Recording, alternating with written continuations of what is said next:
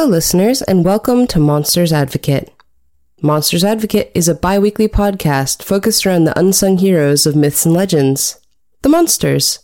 We'll take a look at some monster-centric myths and legends, some not-so-ancient cryptids, and everything in between, and try to sort out possible origin species, biological impetus for why they do what they do, and why we love to hear about them. Welcome to the Night Court, listeners. With the celebration of Samhain last week, we are officially once again into the part of the year where the daylight hours are shorter, the nights are longer, and everything is a little extra spooky. So this week, let's meet some creatures that are real big fans of the extra nighttime hours and some of their cousins, and hammer out the complicated relationship between trolls, ogres, and oni, as well as why giants are everyone's favorite biggest losers. Let's start with trolls. Trolls are not just for the internet, and arguably the original troll is a much more pleasant creature to deal with. Trolls hail from Scandinavian folklore, where their appearance varies greatly, but they generally fall into one of two categories: small and human-like, or large and more animalistic. Many people tend to think of the large and slow-witted trolls found in works like Harry Potter and The Hobbit, but the word troll is more like fae in definition. It's intentionally vague, so it can encompass a large number of creatures of different appearances and abilities. Some human-like trolls are indistinguishable from humans except for their tails, which can be either cow or fox-like. Some trolls can speak, and some can do magic. Whatever the troll's appearance, though, most trolls like to live in either isolated, mountainous areas as far away from people as possible, or under bridges, where they will challenge any being that wishes to use the bridge to a game of riddles. Typically, trolls have to hide during the day, as direct exposure to sunlight will turn them into stone. Several rock formations throughout Norway have names relating them to trolls, as either the discarded weapons of trolls who fought mythic heroes, or as trolls themselves who were unlucky enough to get caught out during the day.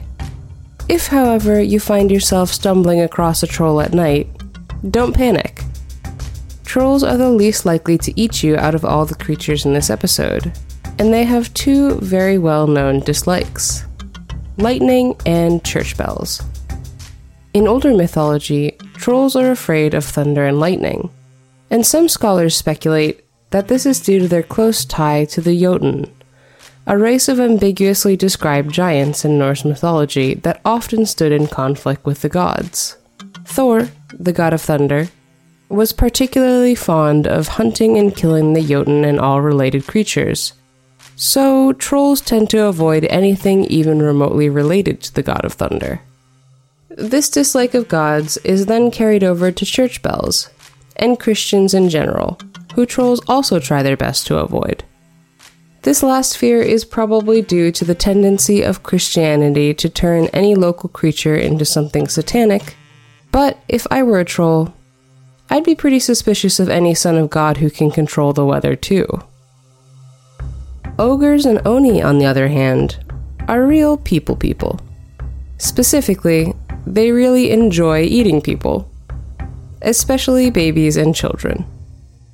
Ogres can be found throughout world mythology, and they are generally portrayed as human-like, but disproportionately large and tall, with big heads, lots of hair, and unusual skin coloring, such as blue or green. Oni also come in blue and green and red, but are generally portrayed as more muscular, and with at least one horn on their heads. And where a European ogre may be dressed in noble's clothes, the oni is more interested in broadcasting how fearsome it is, with tiger pelts and iron clubs being the oni standard in fashion. Ogres and oni are kind of in-between creatures in that they have all the fearsome size of a mountain troll, but they aren't quite as big as giants.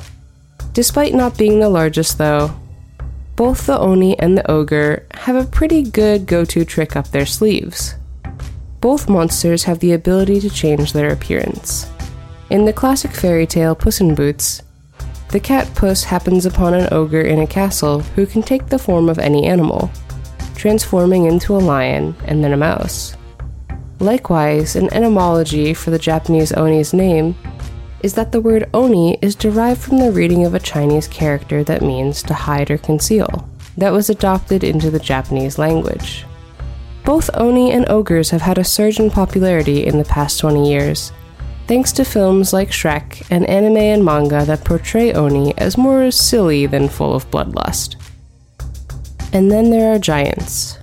Giants are another creature that can be found all throughout Indo-European mythology, everywhere from Greece to the Celts to Norse and Hindu mythology. Giants have played a lot of roles in myths and legends, from heroes to blacksmiths to antagonists who can smell human blood. Typically, when people talk about giants, the giants are essentially gigantic humans. But it doesn't have to be that way. In Greek mythology, giants were the offspring of Gaia and Uranus, the titans that came before the gods. Giants were huge, monstrous, and savage creatures, and were often depicted with men's bodies terminating in serpentine legs. Kind of like a big, fearsome Starbucks mermaid. What I find really sets giants apart from ogres, trolls, and oni, though, is that a unifying theme of giants, throughout several mythologies, is that they are all dead now.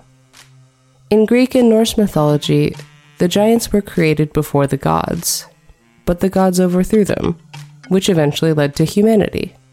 Giants are credited throughout the world as having built everything from hill figures, such as the Giant of Serene, cut in chalk near Dorset, England, to the Giant's Causeway in Ireland.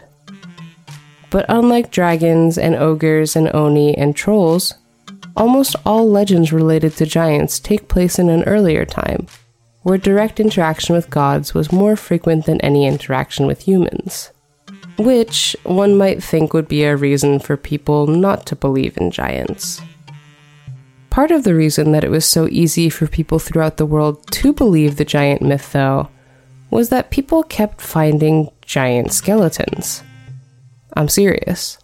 Throughout Europe and Asia, people would regularly uncover gigantic humanoid skeletons. And some people even gave these giants backstories. For example, during the Roman occupation in 81 BC, the people of Tangier, Morocco, would regale Roman soldiers with stories of their city's founder, a giant named Antaeus. They even claimed that he had been buried nearby, in a mound south of town.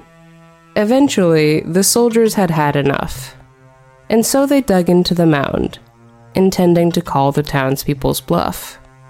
Much to their surprise, though, an enormous skeleton surfaced, which they then reburied with honors. So, what were these people uncovering? Well, in a sense, giants. Just not giant humans. Throughout the world, people were accidentally digging up the surprisingly human remains of mastodons, mammoths, and woolly rhinoceroses, which at one point in history could have been found worldwide. And if you've ever seen an elephant skeleton, it's easy to see how someone with no knowledge of giant elephant ancestors, or in Europe, even knowledge of elephants themselves, would mistake the long limbs and round skull for misshapen human remains.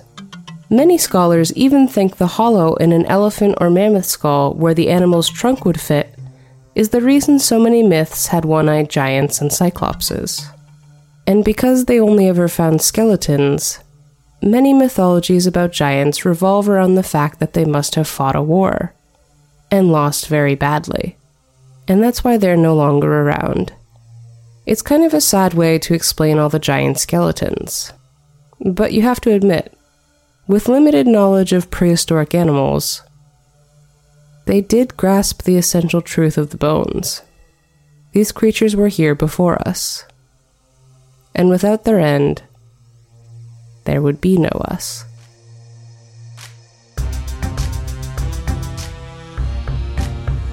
I hope you enjoyed learning a little bit about our bigger friends.